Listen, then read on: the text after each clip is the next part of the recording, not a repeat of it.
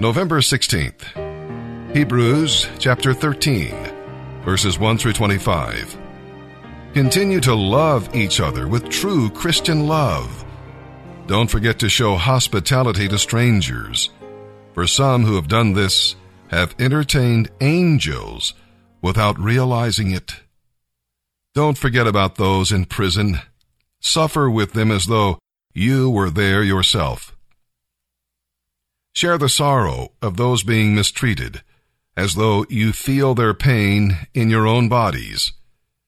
Give honor to marriage, and remain faithful to one another in marriage.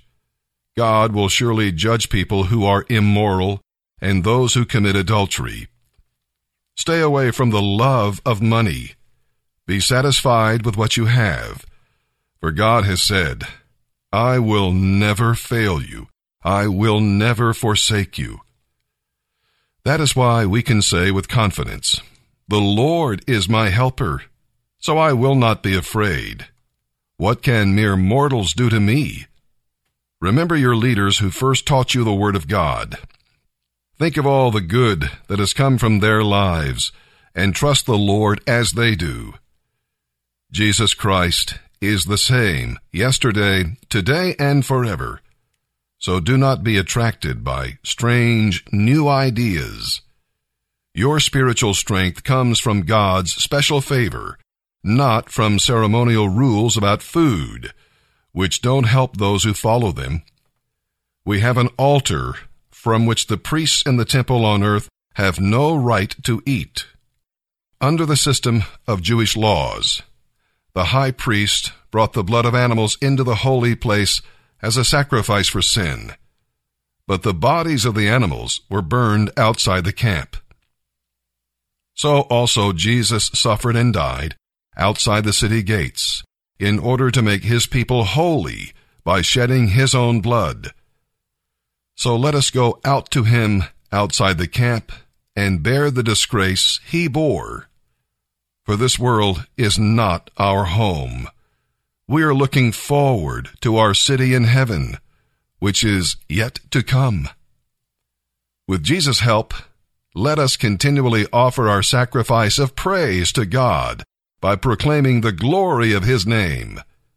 Don't forget to do good and to share what you have with those in need, for such sacrifices are very pleasing to God.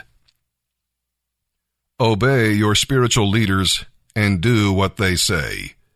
Their work is to watch over your souls, and they know they are accountable to God. Give them reason to do this joyfully and not with sorrow. That would certainly not be for your benefit. Pray for us, for our conscience is clear, and we want to live honorably in everything we do. I especially need your prayers right now, so that I can come back to you soon. And now, may the God of peace, who brought again from the dead our Lord Jesus, equip you with all you need for doing his will. May he produce in you, through the power of Jesus Christ, all that is pleasing to him. Jesus is the great shepherd of the sheep, by an everlasting covenant, signed with his blood.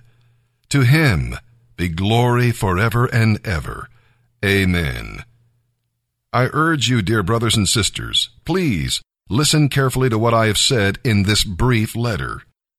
I want you to know that our brother Timothy is now out of jail. If he comes here soon, I will bring him with me to see you. Give my greetings to all your leaders and to other believers there. The Christians from Italy send you their greetings. May God's grace be with you all.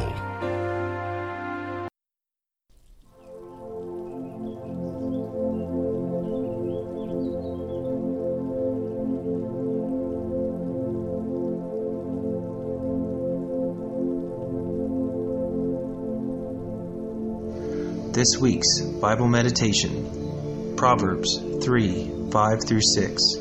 Trust in the Lord with all thine heart, and lean not on thine own understanding. In all thy ways acknowledge him, and he shall direct thy paths. And he is before all things, and in him all things hold together. Verse 18, he is head of the body, the church. He is the beginning, the firstborn from the dead, that in everything he might be preeminent. Top, nothing above him, nothing else to gain, nothing else to get. The goal, the end, what it's all about is Jesus. Look at me. I'm going to try to combat something as best as I can here. Look at me. Following Jesus is not going to make you wealthy. Following Jesus does not guarantee that you're going to be healthy. The message of Scripture and the gospel of Christ is not that in following him everything goes right, but that he is enough no matter what happens. That's the message of the gospel. Not that everything's going to be okay. And it's maddening to me that the prosperity gospel is so unbelievably popular among people who then have to completely disregard Scripture as well as Christian history. Every apostle in the Bible dies bad. I mean bad. They don't stumble in the street and get run over by a car. They get beheaded. They get crucified upside down. They get boiled in oil. They die poor. And they're slaughtered. Spurgeon, the prince of preachers, struggles with depression his whole life and then dies. Christianity has been built and has carried through the generations on the blood of men, not on the wealth. This is an absurd idea that would make Christ not preeminent, but what he could give you. That is not Christianity. That is something entirely different. And it's heresy that would have got you burned alive 200 years ago. It's a ridiculous notion. Jesus is enough. He's enough. He's enough. We pursue healing. Maybe we get it, maybe we don't. He's enough if we don't. This is the message that Jesus is sufficient. It's all, okay, in Acts, the apostles, they get arrested. And this court says, if you don't quit this preaching stuff, if you don't quit talking about Jesus, we're going to beat you to death. And the response was simple. Do what you think is right. As for us, we cannot help but speaking about what we have seen and heard. And they beat the mess out of them and released them. And they did what? Rejoiced. I mean, they got beat nearly to death. This was the fruit of the gospel in their lives. Beatings. And they left rejoicing. They left there going, oh, you can see my spine. No, literally, it's exposed. Awesome. All right? So it seems like Jesus can transcend the most horrific of circumstances. This is not about what Jesus gets you. It's just about Jesus, preeminent, top of the chain, nothing else to want, nothing else to pursue. He is enough.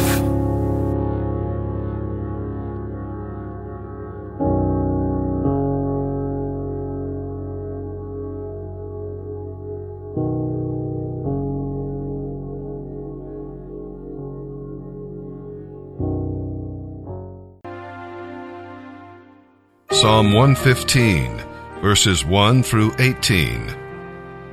The message of this psalm raises some important questions for you and I to answer. Where is your God? Gentiles visiting Jerusalem would notice the absence of idols. Back home, they could point to their gods and introduce you to the craftsman who made them. Is your God in heaven, ruling over all? Are you trusting something less than God? Next question is, what is your God like? Be careful, because you become like the God you worship. The living God can see you. He can hear your prayers, walk with you, and help you. He can speak to you from His Word. And do you praise your God? You know He's blessed you. Have you blessed Him? He has given you promises. Do you trust Him?